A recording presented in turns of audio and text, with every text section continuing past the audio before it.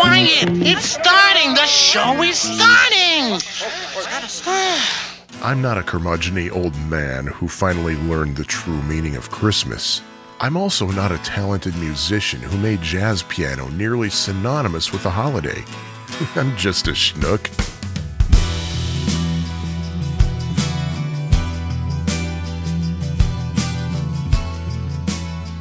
Hi, everybody. I know I just put out an episode, but, I just wanted one more for Christmas. Because I love Christmas. Honestly, I have not really been feeling a lot of Christmassy lately, and I think it's just simply that, I don't know, for some reason, Thanksgiving and Christmas and everything in between just kind of felt like it snuck up on me and I didn't even notice. But I'm trying to have a good attitude about it. I mean, I haven't been sad about it or anything. It's just like, oh my, it's Christmas and I didn't even notice. I mean, we have decorations up in the apartment. We did some Christmas stuff. Like we went to the Christkindl market, the German style market that pops up in Chicago every year. We went to the one in Wrigleyville, right outside of Wrigley Field, and inside Wrigley Field too. And it was really, really cool. One thing I always look forward to at these things, there's a vendor, I believe from Milwaukee. Yeah, I think it's like the Milwaukee Pretzel Company or something. They have pretzels and root beer mustard, and it's Sprecker's root beer mustard. You can actually order it straight from them. Lisa ordered a couple of jars from them. I'll put a link to that in the online bibliography at schnookpodcast.com. But I love that mustard so much. And there's also a vendor there. I think they're actually imported from somewhere in Europe, like Austria or something, that sells cheese-infused bratwurst, and that stuff is so good. Oh, what's it called? I think it's called the Alpine Brat. Yeah. And I love that stuff so much. Put a little dab of mustard on it, and really, really cool. Especially if it's a cold day and you have a nice hot brat with you. Ooh, nice. And we've been doing our usual Christmas watching. 8 days before I recorded this particular intro, Lisa and I had our annual screening of the Mystery Science Theater 3000 version of Santa Claus Conquers the Martians. Every Thanksgiving, we watch Miracle on 34th Street. We used to watch It's a Wonderful Life, but Lisa kind of got tired of that. She doesn't really like that movie anymore.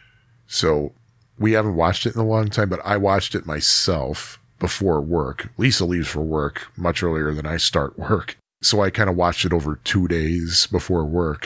And I can kind of understand why somebody wouldn't like that movie because it does go on for quite a long time. I think there are some scenes that could be shortened.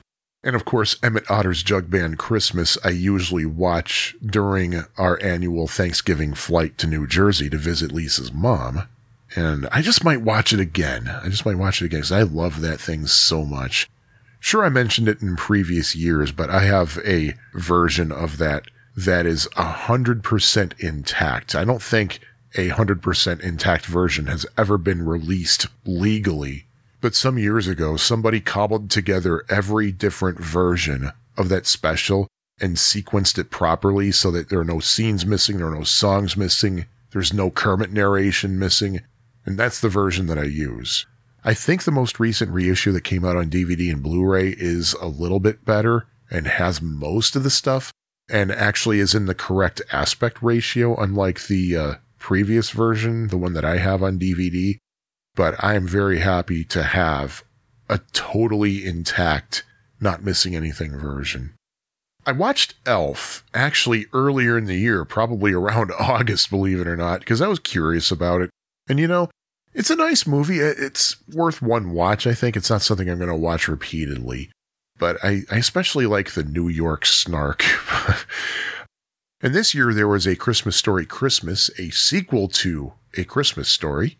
I watched that by myself on HBO Max. We have a subscription. Lisa didn't really care to watch it, but I watched it, and I gotta say, I'm really glad I did.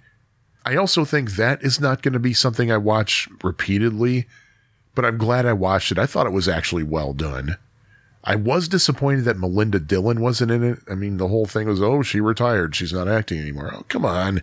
If you have the ability, come on back and just do this one more film. You're not in every single scene. A little bit of it was kind of contrived, and I did have one big problem with it. Ralph and his family live on the south side of Chicago. I thought that was cool. Of course, you set a movie in Chicago, I'm already going to be paying attention. Well, there's an establishing shot of downtown Chicago, which first of all, the shot was taken from the north side, which I thought was weird. It should have been taken from the south side because, hey, Ralphie would have been traveling north to get to downtown Chicago, not south. And while the overall look of the skyline was pretty accurate, for example, there's the Trump International Hotel, I think that's what it's called. They actually digitally took that out because it didn't exist back in, when did this take place? 1978, I think? Yeah, that place didn't exist until sometime in the 2000s, like 2006, I think. But there is one detail that to me was pretty glaring. There's an old skyscraper in downtown Chicago, which is commonly referred to as the Palmolive building because that's where Palmolive had their headquarters for a while. Well, I think it was in the 60s when Playboy took over that building. And until probably the 90s, I think, at the top of the building, the word Playboy was on the top of the building in big letters in the Playboy font. And so for a long time, it was actually called the Playboy Building. And I think some people still call it the Playboy Building. Now, my problem is in A Christmas Story Christmas, in the establishing shot, the word Playboy is not on the building. They could have put it on. They could have digitally typed it in or something, but they did not. It's just blank. I mean, in reality, if you were to go there today, you would see it does not have the word Playboy there. It hasn't had it in years. But I'm like, dude, if you want to be accurate, come on, man. Oh, a fun fact for people who don't know Chicago all that well. On top of the Palmolive / Playboy building is a beacon. When the beacon was installed, it would rotate 360 degrees at night, and it was really, really cool.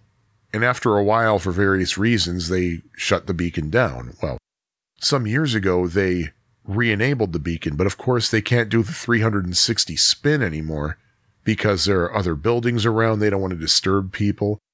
For a long time, that was one of the tallest buildings downtown, so there wasn't really anybody to disturb. But now there are taller buildings. So nowadays, only on weekends, the beacon is lit, and they limit the panning of the beacon. It doesn't go all 360 degrees. It basically just goes over the lake. But it's still really cool to see that if you're going down Lakeshore Drive at night. So yeah, I watched A Christmas Story Christmas, really liked it. One film I did not watch this year or last year, but I have seen that I really would like more people to be exposed to. And it's also a Chicago movie. It takes place entirely in Chicago.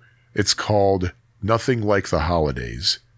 I've only seen it once, so I don't remember the characters' names at all, but it takes place either in or near the Humboldt Park area of Chicago. And there's actually a scene that takes place in the actual Humboldt Park, like the park that actually is Humboldt Park. It's about a Hispanic family, and let's see, the character they focus on is just returning home from the army. He was, I think, wounded in combat. It was a minor wound. It wasn't debilitating or anything. It was a wound to his face that he was recovering from. And he had just been discharged, and he was trying to figure out what to do with his life. His father wants him to take over the family business, but he doesn't think he wants to do it. And he has a brother who is visiting from New York. He moved to New York, and I think he became a stockbroker, and he got married. Deborah Messing played the wife, and she was trying desperately to fit in with the family to be accepted and everything. I think there was a sister in the family who flew out to Hollywood to be an actor. And I think she had a bit part in a couple of TV series, but she flew back home to visit the family. And it was a very fascinating movie. And the big part of the plot starts when they're having dinner, and the mother announces that she's leaving the father because he's cheating on her. So it becomes apparent at that point that that was the last time they would all be together for Christmas. And things take off from there. Very interesting movie. I really enjoyed it. And Lisa's school where she teaches is in that neighborhood where it takes place, or at least near that neighborhood. So a lot of her students really relate to it. In fact, that's how she found out about it. And it's not unheard of around Christmas time for a teacher at that high school to show the class that movie.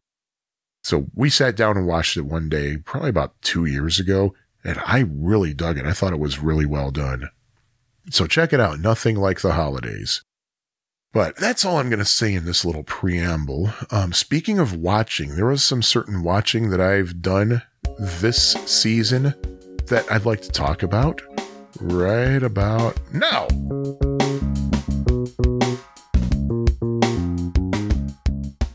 Now, I know we all know the story of Charles Dickens' A Christmas Carol, but I figured it would not hurt to go over some of the main points of the story, especially because almost all of the variations that I'm going to talk about bring out these details in some way or another. Of course, the story focuses on Ebenezer Scrooge, who is a very tight, miserable moneylender. He has all the riches he could possibly want, but he's such a miser that he doesn't even spend anything on himself. He lives in squalor practically, and he has no generous bones anywhere in his body. His assistant is a clerk named Bob Cratchit, whom Scrooge barely pays at all. Pretty crappy salary, and as a result, he just doesn't really have the best life he can have. He does his best, he tries his best, he always has a happy attitude that he brings home to his wife and many children, and of course his youngest is known as Tiny Tim, who has to walk with the use of a cane because he has some kind of undisclosed illness that leaves him at least partially lame. And as we all probably know, Scrooge is visited by Jacob Marley, his late partner, who died 7 Christmas Eves before the story takes place. He says, "Look at me, Ebenezer. I have these heavy chains that I have to carry around all eternity. That's my punishment for being basically what you are right now. I wove these chains myself when I lived, and now I got to carry them around when I die. Don't end up the same way that I did. And to make sure that you don't, I'm sending 3 ghosts to visit you over the next few hours. They're going to show you the way, do what they say, and you might be able to save yourself." So what happens? The ghost of Christmas past comes and shows Scrooge shadows of his past. He wasn't always such a miserable person. He was a little bit of a loner as a child, but he had some happiness. He had a fiancée who basically dumped him when all he could focus on was his business and especially the money aspect of it. There was the ghost of Christmas present who showed him shadows of what was happening around him roughly at the current time, such as the Cratchits struggling to have food on their table. He sees that Tiny Tim is not in good condition, and in fact the ghost of Christmas present tells him, "I have a feeling he's not going to survive for very long if things don't change." And the ghost of Christmas yet to come shows Scrooge shadows of apparently not a very far off Christmas, like maybe a year or 2 in advance. He sees people making fun of his own death, joking that they're not going to go to his funeral unless there's lunch provided. There are people who know him who try to sell off his goods and make a quick buck off of them. It's not really said what exactly caused Scrooge's death in the near future or if it's something that he could change, but he's seeing exactly what's happening. He's seeing that people are rejoicing that he's dead. And he also sees that along with him, Tiny Tim is also dead. And seeing all that just makes him change. As a lot of the narrations say, and I assume this is how it's written in the Dickens book. I've never actually read the book, but a lot of the narrations say that basically Scrooge promised to be a better person, and he was actually under-promising and over-delivering, that he was better than his word. He made sure that Tiny Tim got the proper medical care, and he became a second father to him. He raised Bob Cratchit's salary, and some tellings of the tale, he anonymously sent a huge turkey over to the Cratchit house so they could have a nice Christmas feast, but sometimes he delivered it himself. But regardless, you can see, hey, he's a changed man. There are a lot of things in common with most of these tellings. For example, Scrooge will tell people, "You keep Christmas in your way and I'll keep it in mine." When people come over to his office to try to collect for the poor, he said, "What about prisons? What about workhouses?" And he's told, well, a lot of these people would rather die than to go there. To which Scrooge would say, well, if they're going to die, they better do it soon and help decrease the surplus population. That's a common thing that's in almost all of these tellings that I have ranked, as it were. He also talks about how people who are so jolly about Christmas ought to be boiled in their own pudding. Ooh, ouch. And of course, one thing that is interesting, this much I know, if you were to read A Christmas Carol by Charles Dickens, the first thing it says, I don't know the exact words, but it says right away, the very first thing, Jacob Marley was dead. And it goes on to talk about how he had been dead for 7 years, and I think it even said he was dead as a doornail. So I found that quite interesting. So I just wanted to lay that foundation so I can talk about the 7 different versions of A Christmas Carol that I have taken in the last few days, for God knows what reason, just curiosity maybe, ranking from least favorite to most favorite. And by far, my least favorite, number 7 on this list, Scrooged from 1988. And yes, this is the Bill Murray movie in which he plays Frank Cross, who is the president of the fictitious IBC television station. Frank orders an all-hands-on-deck situation at the station so they can air a live production of Dickens's A Christmas Carol. It was either Christmas Eve or Christmas. Everybody had to work the holiday. And just as did Ebenezer Scrooge, well, Frank doesn't treat his staff very nicely, to say the least. Well, most of his staff. He does like to shower his fellow executives with some expensive forehead hi-fi VCRs. That dates this movie. Just as with Scrooge, Frank is visited by the ghost of his 7 years dead mentor, Lou Hayward. You see where this is going? And he tells Frank, there are going to be 3 ghosts coming to help you avoid the fate that I went through. And of course, hilarity ensues. Well, okay, actually that's a lie. At least in my personal opinion, hilarity does not ensue, which is the big problem I have with Scrooged. Bill Murray is supposed to be funny. He's a comic actor. And in this movie, in Scrooged, he is your typical Bill Murray. He kind of has that, I want to say sarcastic attitude. I don't know if that's the right word for it, but let's just go with that one. And that kind of attitude works in such films as, say, Meatballs and Stripes. But Scrooged, not so much, not so much. And because Frank Cross is essentially a prototype of Ebenezer Scrooge, Frank has a huge redemption in the end, vows to be a better person and to appreciate the joy of the season. But to be quite honest with you, friends, it's really hard for me to tell with Bill Murray's portrayal where bad Frank ends and good Frank begins. Next up, number 6 is A Christmas Carol starring Alastair Sim from 1951, known better as Scrooge in England. It was retitled for America for some reason. I don't know why. I know that this version is considered by many to be the definitive, but it just didn't do anything for me. Sim's portrayal of Scrooge just felt kind of rushed, and some of the scenes went on for too long and didn't really do much to push the narrative forward. Just didn't like it. Didn't do anything for me. Number 5, Mr. Magoo's Christmas Carol, going back to 1962. This is yet another version of the Dickens story that's pretty highly regarded, but to be quite honest with you, I don't understand why. I don't get the appeal. It's pretty much a straight-ahead animation version of A Christmas Carol, but it's actually supposed to be a Broadway stage production starring Mr. Magoo. The first few minutes of the special give you some kind of exposition in that regard. The viewer is shown that it's an insanely huge success on Broadway, and we see Mr. Magoo drive to the theater. Well, attempt to drive to the theater. After all, he's Mr. Magoo. He's terribly nearsighted and is in denial about it, so of course hilarity ensues. He heads the wrong way down a one-way street. He ends up not at the theater, but at the restaurant next door, and ergo, the staff at the restaurant has to escort him over to the theater, to the stage door, because they know that's where he's supposed to be. That's about where that whole you're actually watching a play thing ends.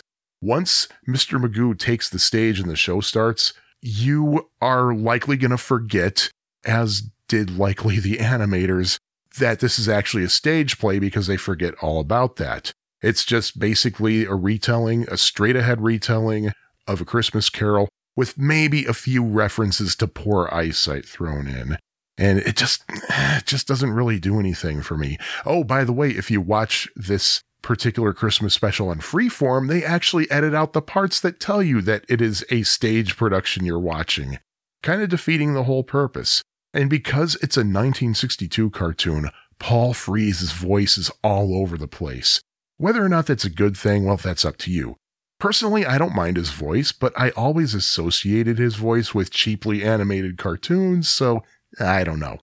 What I'm ranking dead center, right in the middle of the list, is something that I used to watch on TV all the time when I was a little kid, and that is Scrooge, a musical adaptation from 1970, starring Albert Finney as the titular character, and Alec Guinness, of all people, as Jacob Marley.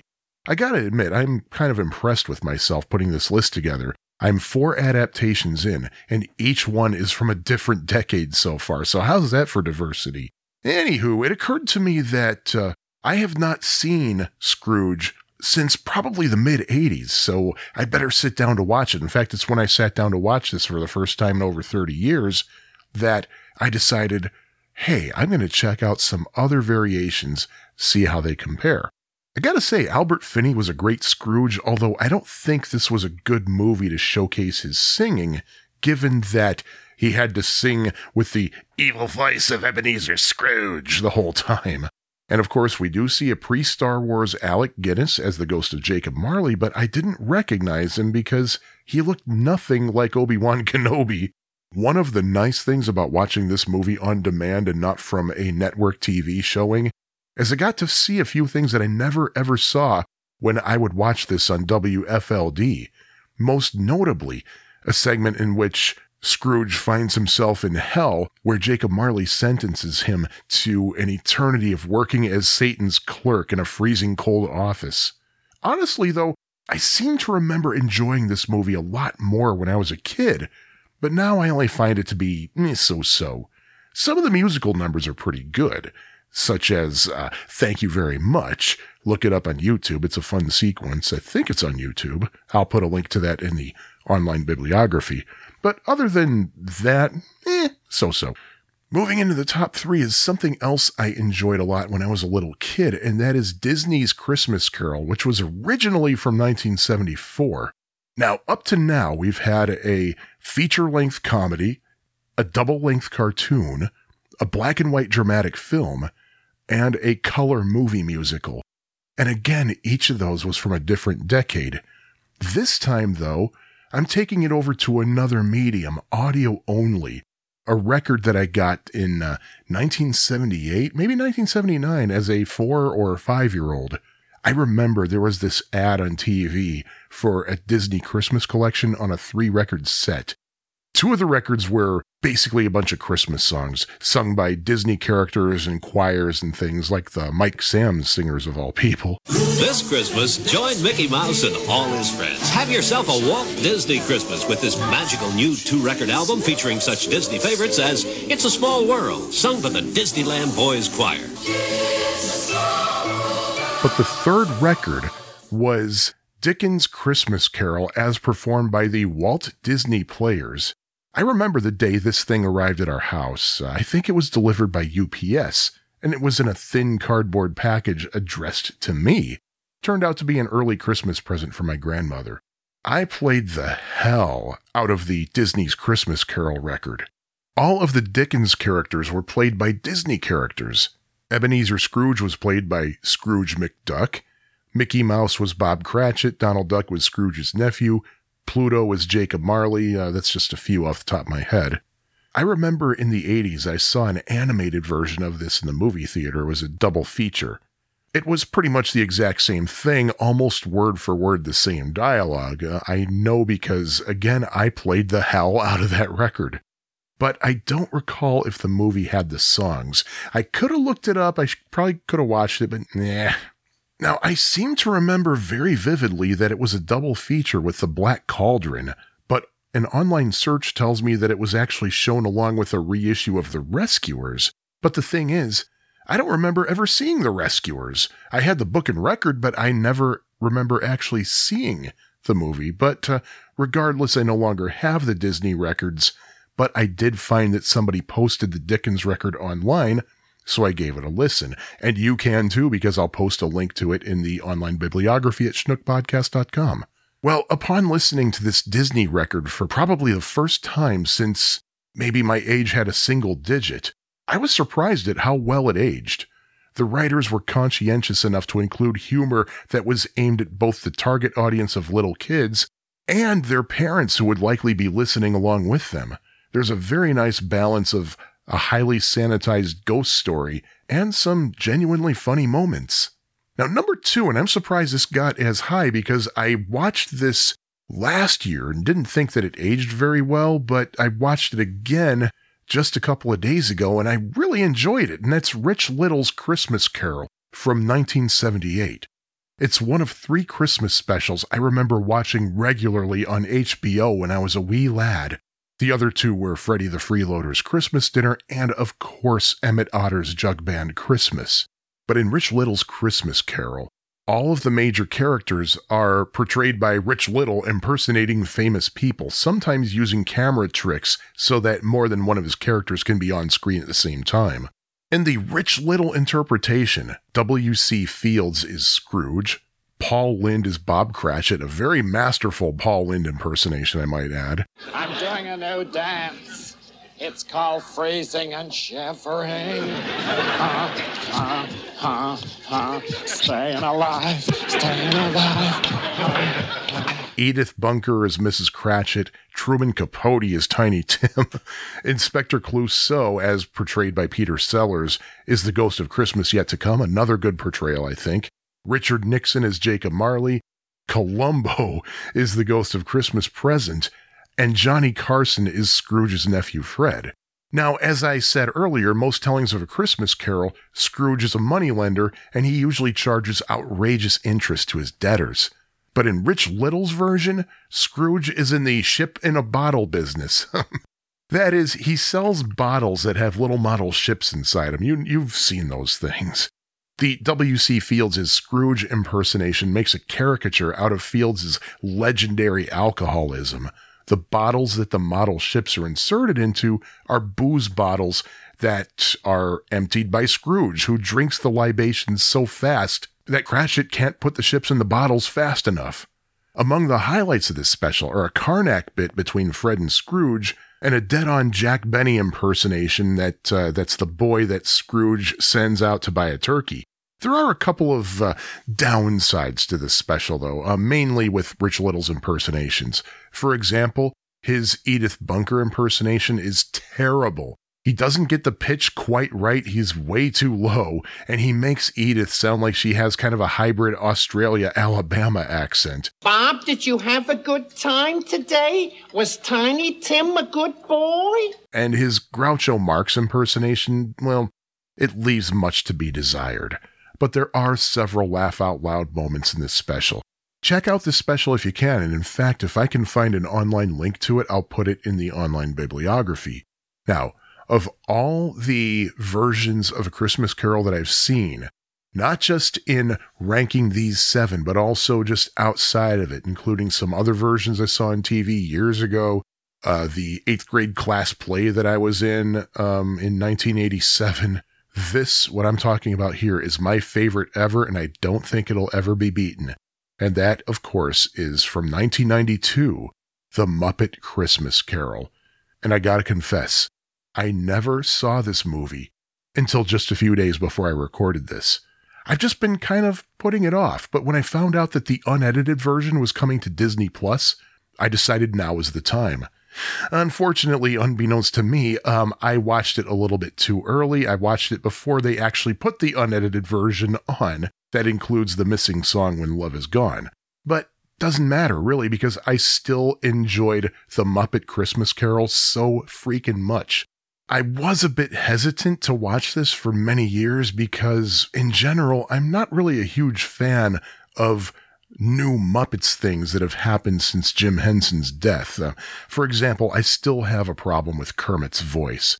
I mean, certainly there are much better Kermit voices out there, no? But still, I did not let my dislike of Kermit's new higher-pitched voice get in the way of my enjoyment. Gonzo actually stars in this movie as Charles Dickens, who narrates the movie, with some color commentary by Rizzo the Rat, and between the two of them, there's quite a lot of fourth wall breaking, as it were. Highly, highly enjoyable, very funny bits between the two of them. Kermit plays Bob Cratchit, so naturally, Mrs. Cratchit is played by Miss Piggy, and Robin is Tiny Tim. And I have to say, the wackiness of the Muppet cast playing against a totally stone-faced serious Michael Caine as Scrooge works amazingly well. Caine took the Scrooge role very seriously, and he refused to play it in any other way but straight and dramatic. And just that whole juxtaposition is absolutely amazing. And I will forever be in awe of how he could talk about Fozziwig with a straight face. There are plenty of appearances by other Muppets as well, such as Lou Zealand, Animal, Beaker, Dr. Bunsen Honeydew, and even Sprocket from Fraggle Rock. I'm sure there are others that I'm forgetting to mention, but chances are if you have a favorite Muppet, that Muppet is in this special. Perhaps my favorite casting, though, involved a little bit of artistic license that Brian Henson and company took with the plot. Instead of having just Jacob Marley as a former business partner, Scrooge had 2 dead business partners, the Marley brothers, played brilliantly by Waldorf and Statler. And that's all I'm going to say about that bit, because there's a subtle, or maybe not so subtle, based on how intuitive you are, a subtle bit of humor involved in this relatively minor change that is just chef's kiss. I'm so glad I watched this version of the Dickens classic, and as far as I'm concerned, this is the only way I will ever voluntarily partake in any Charles Dickens ever again. The Muppets nailed it. There will be no better. This is it. In fact, I think this is now going to be part of my annual watching, along with Emmett Otter's Jug Band Christmas, Miracle on 34th Street, and of course, the Mystery Science Theater 3000 version of Santa Claus Conquers the Martians. If you like the Muppets but haven't seen The Muppet Christmas Carol, well, come on, man, stop listening to this damn podcast right now and watch it. Watch Muppet Christmas Carol right now. Bye-bye. Go. Just go.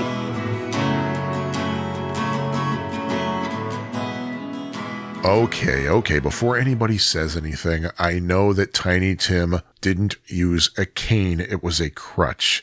It's just that when I caught that mistake in post-production, I didn't feel like re-recording that part. I was just way too lazy, so just trust me, I knew at the time. Just let me have that moment, okay? But anyway, in the previous episode, I talked about 4 Super Deluxe editions that I got on compact disc, among some of my favorite music. Figured I should discuss one of them in particular, and if you remember what I talked about, you'll know exactly which one I'm about to discuss. And if you still don't, then hey, you're just going to have to pay attention, and you'll understand in just a moment, and why I'm choosing this episode really should be pretty apparent to you to discuss this.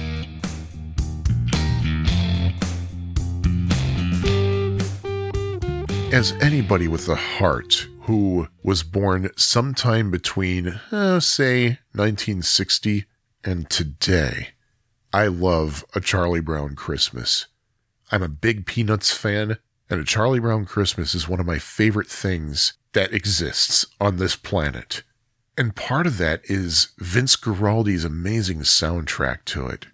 I was so happy to learn, I think it was sometime in the 90s when I learned that there actually was a soundtrack album for it, which made a lot of sense because I had heard, say, Linus and Lucy and Skating on the radio, like used as background music. So I'm thinking there's gotta be somewhere you can get those pieces of music. And sure enough, I discovered at my job at the public library that there was a soundtrack album.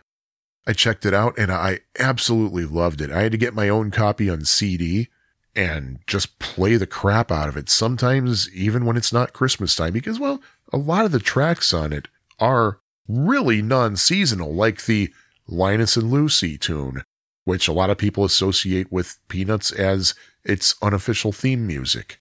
What child is this? Well, that's basically Greensleeves, so without the lyrics, you don't know that it's a Christmas tune. Christmas time is here? Well, if you listen to the instrumental version of it, there are no Christmas lyrics whatsoever. Skating? Nothing seasonal about that whatsoever. Für Elisa? That's something every kid who's ever taken a piano lesson, except me, has played at some point. So there's plenty of non-seasonal music on there. at least an EP worth, I guess. Well, I think it was during the summer when Kraft Recordings announced that there would be, it seems that there's a reissue of A Charlie Brown Christmas, the soundtrack, every year. And this year was no different. They were going haywire, different colored vinyl versions of it, a couple of different CD versions of it, including a super deluxe edition of it. 4 CDs and a Blu-ray. The CDs would include 2 different stereo mixes of the original album, the 1965 version and a new one done in 2022. And CDs 2, 3, and 4 would be recording sessions, so a lot of outtakes. I am a sucker for studio outtakes, for the most part.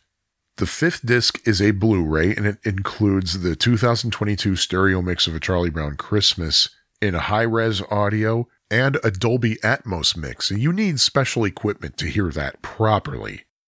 I was so excited to see that it was coming out, and then what happened? I lost my job. Lisa said to me, "Are you really that big a fan that you need that kind of a set?" I said, "Well, I kind of don't want to miss out. I mean, it's a limited edition." And she said, "Well, let's see if you can get a job before this thing goes on sale. And if you can get a job, then knock yourself out." So I said, that's fair. That's a fair way to look at it. And what happened? Well, after my first 2 weeks filing unemployment, I landed another job. So I pre-ordered this sucker from Kraft Recordings, and thankfully they hadn't sold out yet. Spoiler alert. Now they did sell out. I think right now, if you want any of the 2022 versions of A Charlie Brown Christmas from Kraft Recordings, they're all sold out. So you have to get it digitally, or hope that there is something in the aftermarket, or hope that it's under your Christmas tree for you. But I figured I should probably talk about this because I now have it. I did an unboxing video that I'll be happy to link in the online bibliography at schnookpodcast.com. But I'm going to go over what this is, and I didn't write a script for this. I don't even have bullet points, so this is going completely off the top of my head. First thing I got to tell you is this is a beautifully done package. It measures probably about 7 inches by 7 inches, roughly. And it's not really a box, but it's more a book. On the front cover of it, you have the artwork from the original pressing of the A Charlie Brown Christmas soundtrack. The original pressing has some stylized fonts on it. It says A Charlie Brown Christmas featuring the famous Peanuts Players original soundtrack, Vince Guaraldi. And it has the Fantasy Records logo, and it says High Fidelity, and a big stereo at the top of it. In fact, the word stereo has the biggest font of everything on here, so I guess the first thing they want you to know is that you are buying a stereo recording. And there's a picture of a slightly decorated Christmas tree with Snoopy somehow sitting on top of it without falling over, falling through, or toppling it. And in front of the Christmas tree are Charlie Brown, Lucy, and Linus holding hands and apparently dancing around it with smiles on their faces. Now, the more common artwork is slightly different. First of all, it's got a white background, while the 1965 version, there's a yellow background on the bottom half of the, or not the bottom half, but the main portion of the artwork. But the later versions are all white. And there's just one basic sans serif font in all capital letters. In small letters at the top, it says the original soundtrack recording of the CBS television special. And then below it, it says A Charlie Brown Christmas, Vince Guaraldi Trio, with the Fantasy Records logo at the very bottom left, and it's a different logo. Still has Snoopy sitting on top of a Christmas tree, and Charlie Brown, Linus, and Lucy, except the tree is slightly more decorated. Snoopy's facing the other way, as is Linus, and Lucy's eyes are closed. In the original cover, her eyes are not closed. But with this package from Kraft Recordings, you have that original 1965 artwork. On the back of the package, you have the original back cover, which doesn't actually list the songs, but it's kind of like a liner notes thing. There's a picture of Charles Schultz and a picture of Vince Guaraldi with little blurbs about them. And then below that, you have a picture of Lee Mendelson, who is the executive producer, and Bill Melendez, who's basically the chief animator and voice of Snoopy. And it has biographies of them, too. And then below that, you have other fantasy albums of interest. So they're basically pimping other albums that were on that label, done primarily, if not exclusively, by Vince Guaraldi. Interestingly, the original pressing of the album credited just Vince Guaraldi, but later pressings, later reissues, say Vince Guaraldi Trio.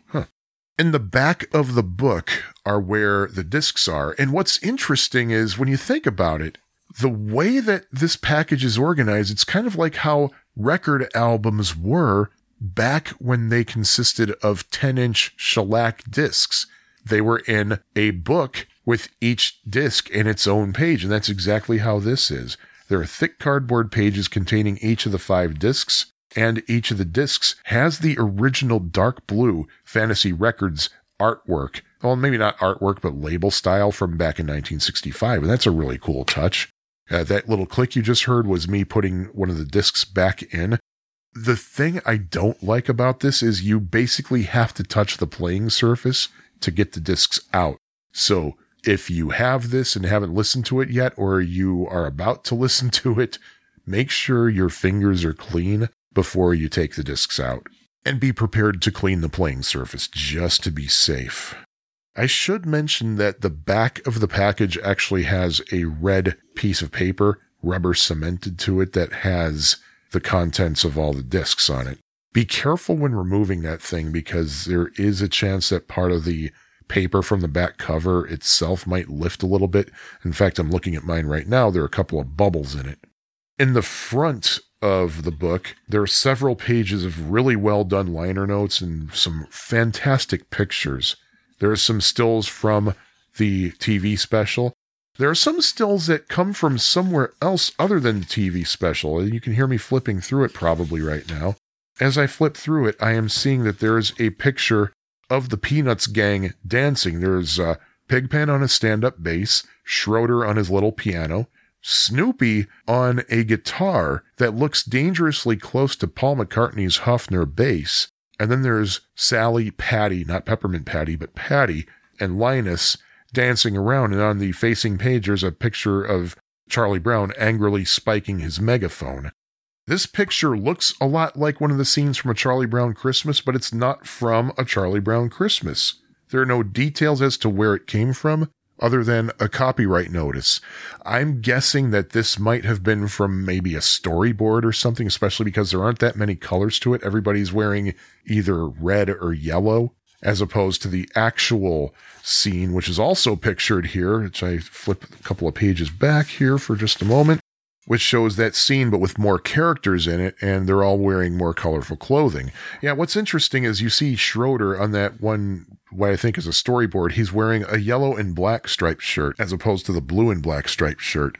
And I gotta say that in this other picture that looks like it's from a storyboard, Snoopy's guitar is actually more accurate to the real world, as opposed to the actual picture in here in which Snoopy's guitar has 2 tuning pegs but 3 strings. I don't know how that works.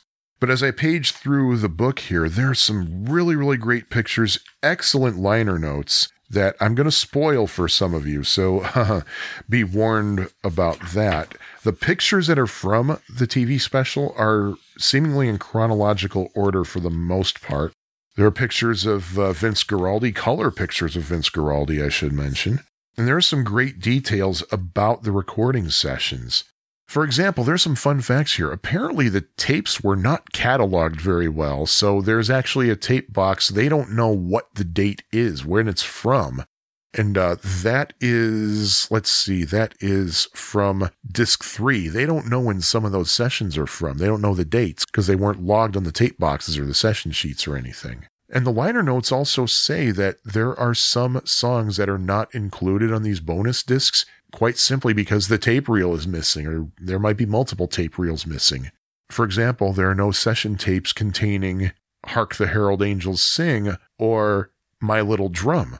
We do know that there were outtakes because according to the liner notes, the take of Hark the Herald Angels Sing that Lee Mendelson put on the album had some of the kids singing slightly off key. Totally unintentional, but Lee Mendelson chose that take. When the album came out, Barry Minia, I don't know how it's pronounced, Minia maybe? But he was the director of the choir that those kids are from. That was an actual church choir. They weren't just some random kids they picked up. But their choir director was with them for the sessions. He called up Lee Mendelson and said, "Hey, there was a take where they all sounded perfect. Why did you use this bad take?" because this guy was a perfectionist, apparently. And Lee told them, well, I want them to be kids. I don't want them to be professional. And in fact, there was a lot of that during the sessions where apparently Barry was very strict when he led the choir, but Lee Mendelson and everybody else involved wanted them to just be loose. They were like, hey, just be yourselves, be kids. And thankfully, there are moments on this box set of that happening. For example, there might be a blown take and the kids all just share a big laugh about it, and that's exactly what Lee Mendelson wanted. He wanted them to be kind of loose and just be themselves. There's also a take of Christmas Time Is Here with the kids just singing, kind of like how they sang that prelude to Hark the Herald Angels Sing. There's a version of Christmas Time Is Here that's like that. I think that was a bonus track on a more recent reissue of the soundtrack album. Oh, and speaking of the choir, they actually talked to one of the kids from the choir for the liner notes on this. Let me see. His name was Dan Bernhardt. And not only did they include some recollections from him, but they also included a picture of one of his paychecks from the recording sessions. Each of the kids got $5 for each recording session and a copy of the soundtrack album from A Boy Named Charlie Brown. And those of you who are not really that 100% versed might be thinking, wait a minute, A Charlie Brown Christmas is from 1965. A Boy Named Charlie Brown is from 1969. Well, you're kind of sort of right and you're kind of sort of wrong. The feature-length film, A Boy Named Charlie Brown, is absolutely from 1969. So how did they get a soundtrack album to something that didn't exist? Well, there was another thing called A Boy Named Charlie Brown that was produced in 1963. It was a documentary that was supposed to air on TV. Lee Mendelson had a sponsor, Coca-Cola, ready to go with it. Vince Guaraldi had recorded a soundtrack for it, but none of the networks wanted it, which is shocking that a major sponsor like Coca-Cola was ready to pony up the money for it, but they still didn't want it. That's huge. How could you turn that down? However, Fantasy Records didn't want to just throw away that soundtrack album because they put in a lot of work on that. They said, we'll just release the soundtrack album at least so we can at least recoup some of the money. And that soundtrack album is still available. It's called Jazz Impressions of a Boy Named Charlie Brown. And here's a fun fact for you. The version of Linus and Lucy that's on A Charlie Brown Christmas actually comes from that A Boy Named Charlie Brown soundtrack album. Now, Vince Guaraldi did record a version of it for A Charlie Brown Christmas, but that's not the version they ended up using. And quite frankly, you can't really tell much difference. The version that he did record for A Charlie Brown Christmas is on the Kraft Recordings Super Deluxe Edition. Now, something I found interesting is that in the liner notes, there was talk about the reason that Skating, one of my favorite tracks, that little waltzy instrumental that was used in the film, the reason that was recorded was because they needed music to accompany a skating scene. Well, if you remember correctly, when watching A Charlie Brown Christmas, which I did the night before I'm recording this, by the way, the music that's called Skating does not actually appear during the skating scene. It only appears in the moment when they're catching snowflakes on their tongues and then Linus uses his security blanket to throw snowballs at a tin can.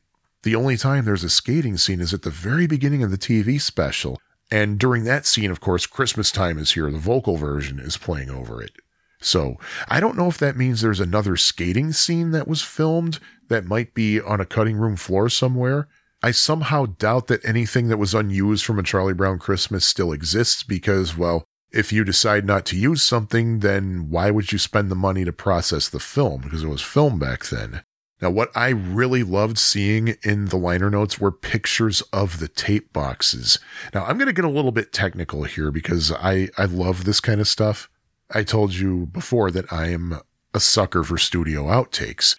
Now, I can tell you this much about how things were recorded, at least back then, during the analog tape days. Typically in a studio, when you recorded music, it was recorded to multi-track tape. Like, I'm just going to say 4-track tape, which means that one piece of tape was divided into 4 parallel recordable sections. Fun fact for you, by the way, a standard cassette tape actually has 4 tracks on it. One track is side 1 left side, another track is side 1 right side, and then third track is side 2 left side, And the fourth track, of course, is side 2, right side.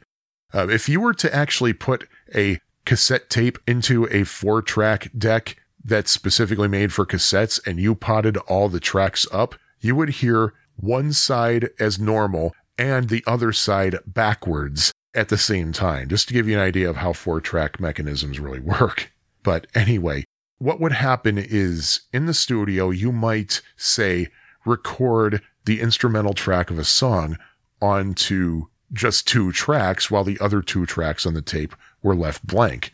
Then what you could do is rewind the tape and listen to the 2 tracks you just recorded while having the 3rd and 4th tracks record, say, vocal overdubs or percussion overdubs. The advantage of doing that is that, hey, that's fewer things going on at one time during a recording. The fewer things going on, the fewer people playing, the less chance there is of a mistake being made, and ergo you wouldn't have to restart from the beginning again.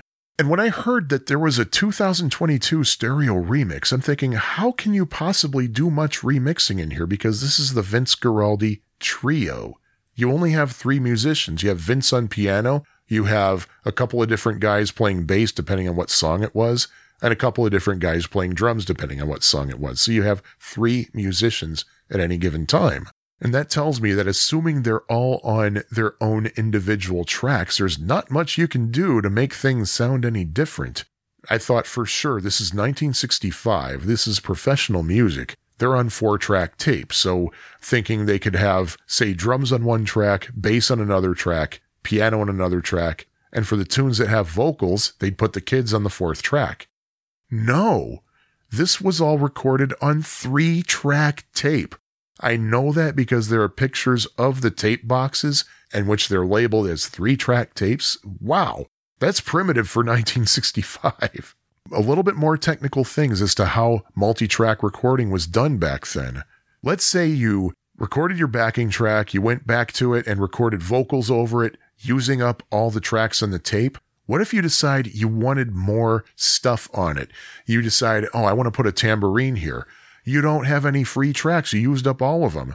Or I want to put more vocals on this. I want to put some vocal harmonies on this. Well, too bad. You used up all the tracks you have.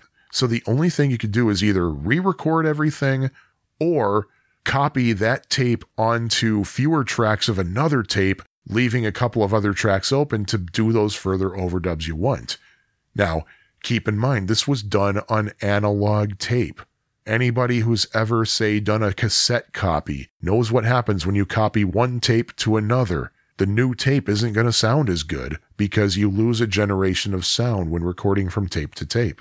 So maybe what happened during 2022 is if there was any of those so-called reduction mixes, they might have taken the original tape that had the original instrumental backings, and before they did the reduction mix to another tape, they might have taken just the overdubs on the new tape and synchronized them up with the original backing track that they had to reduce. But whatever the case, the remix sounds really, really good. It sounds nice and bright and clean. When I did a comparison between the 1965 mix and the 2022 mix, there really wasn't much difference in terms of how the instruments were placed and at what levels they were placed.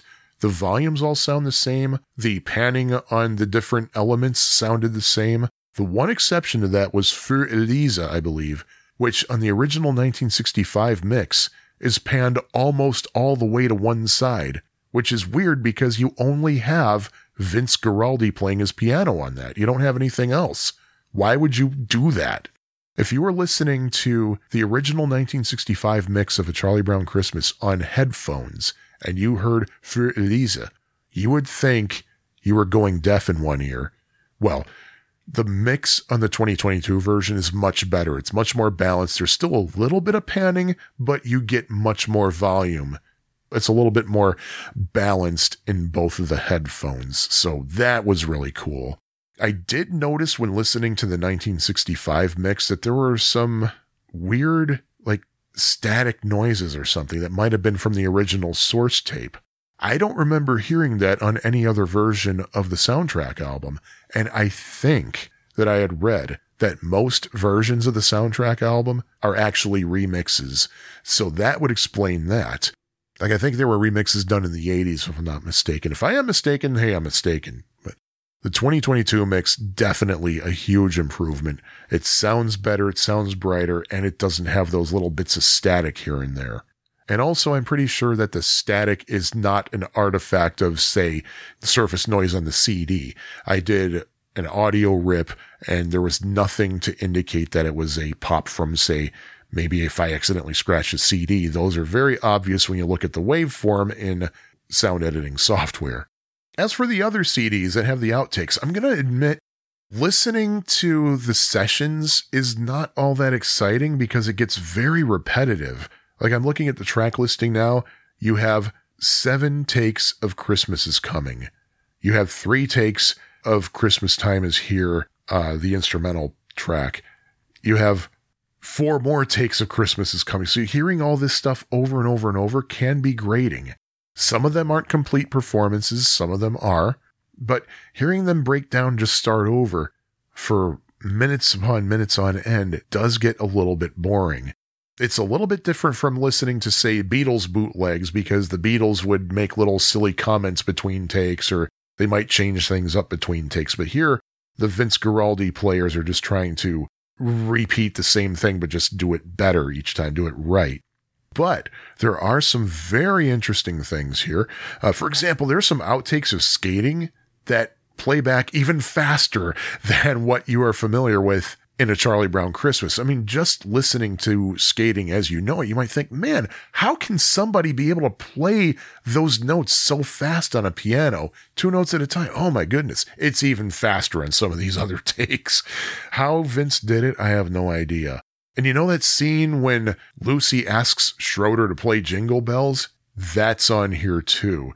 There's 1 take of Jingle Bells on a piano, followed by 2 takes of Jingle Bells on an organ. And then the 4th take is Vince trying to simulate a toy piano with Jingle Bells, but they didn't actually use it in the TV special. I think they used an actual toy piano, but that whatever was on the TV special when Lucy says, "In presents to pretty girls," that's something that was not in this session. There's a brief performance of Going Out of My Head. It's listed here as an unnumbered take. It was probably just something impromptu that nobody really planned to do. They were just probably goofing around in the studio. And there are a couple of bossa nova takes of Greensleeves on here. I know one of them was on a previous reissue of A Charlie Brown Christmas. I thought that was really fascinating to listen to. But perhaps, to me at least, the justification for my paying what I paid, I don't remember how much I paid for this. I ordered it back in like September, I think. Whatever I paid for it was worth it simply because of 1 take of O Tannenbaum. You know that scene when Charlie Brown's walking home with the Christmas tree that he just picked up? That slower version of O Tannenbaum? I always loved that, and I was so disappointed that it was not on the soundtrack album. Only the fast version. I mean, I love the fast version too, but I love the slow version. But the slow version is on here. Now, something that Lisa loves about this TV special is during that playing of O Tannenbaum when Charlie Brown's walking home, there's like a really bad audio glitch or something. And I'll tell you exactly why that is. That recording of O Tannenbaum, which is included in this box set, that's the justification for the price here. That recording of O Tannenbaum is only about 50 seconds long. So during that scene, there literally was not enough of O Tannenbaum. So that little glitch that you hear is simply a very bad copy and paste. So there's a major spoiler for me, at least, as far as I'm concerned. Disc 5 is a Blu-ray disc, as I mentioned before. It's Blu-ray audio, so there's no video on it, I don't think. I didn't pop it in my Blu-ray player, so I don't know. But it contains 3 different audio occurrences of the soundtrack of A Charlie Brown Christmas. 2 of them are high-resolution masters of the new stereo mix. They're both done in 24-bit sound. Just to give you some comparison, a standard CD is mastered at 16 bits. One of those mixes is done at 192 kilohertz, and the other is done at 96 kilohertz. Just for comparison's sake, again with a CD, a CD is mastered at 44.1 kilohertz. So you can see that even the lower of the two resolutions here is twice as high as a standard CD. The third occurrence of the A Charlie Brown Christmas soundtrack on this Blu-ray disc, as I mentioned before, it's a Dolby Atmos mix. It's kind of a surround sound mix. To really appreciate it, you need to have something like a 5.1 setup or proper headphones, of which I have neither, so I can't really listen to it. I mean, geez, I think to get compatible headphones, you have to shell out like $300, which I'm not doing. No, if anybody wants to get me a pair, that's another story. Hit me up at autobio@schnookpodcast.com. I did try to extract the audio from the Blu-ray using some software, but unfortunately it's copy protected, and none of the software I was able to find could get around it. It said, yep, sorry, we can't extract this because it has this format of copy protection. The only way I could really listen to any of this stuff on disc 5 is if I put it in my Blu-ray player, which is currently connected to a TV set, so I wouldn't really be able to fully appreciate it. And I'm just too lazy to connect it to our stereo set because, well, I don't feel like getting on my hands and knees and crawling behind the entertainment center and doing all that rewiring and stuff. But to end this holiday edition of Music for Schnooks, what are my final thoughts on the Super Deluxe edition of A Charlie Brown Christmas? Well, again, it's sold out. If you want to get a copy, you'll have to get the digital download version, which of course doesn't come with all the wonderful packaging. It might be in there digitally. You might get all the liner notes and artwork, but of course you won't be able to hold it in your hands. As a package, it is a gorgeous package. I'm really glad that I have it. It's really well done. The sound is really good. The selection is great. In terms of a listening experience, though, it's not for everybody. Unless you are a die-hard Vince Guaraldi fan and you want every little thing that he ever recorded, this is not for you. There are some really wonderful moments in the outtakes, though, but listening to them back to back to back, it's just not the greatest listening experience ever. What you might want to do is, if you still want to get this thing, or if you can, assuming you can, is pick and choose which outtakes you want and just make a playlist of it. In fact, what I think I might do is make an extended A Charlie Brown Christmas soundtrack playlist that includes the outtakes that I like, and it includes, say, the different versions of Jingle Bells. But overall, though, for people who do like to have this level of obsession, you cannot go wrong. This is a wonderful package to have, and Craft Recordings, I think, did a fantastic job at it. Thank you to Craft Recordings, and hopefully they will find the missing reels, and if they do, hopefully they will make them available as a separate purchase without having to repurchase a whole package like this. But you know what I think I'm going to do? I'm going to shut up now and work on that playlist. And so ends another charming and delightful chapter of Autobiography of a Schnook, and a deep dive into A Christmas Carol and a deep dive into the wonderful soundtrack of A Charlie Brown Christmas. Charles Dickens, as bleak as I find your writing, and I don't ever want to read your writing, I thank you for making this episode possible, and for the late Bill Melendez and the late Vince Guaraldi, and of course the late recently turned 100 Charles Schultz. Thank you so much for making this episode possible, and basically for giving me one of the reasons that I really love my life. Having Peanuts in my life really, really helps make it good. So thank you to all of you, wherever you are. And thank you, dear listener, for basically giving me a reason to record. The way I like to describe this podcast is it's kind of a self-therapy in a way.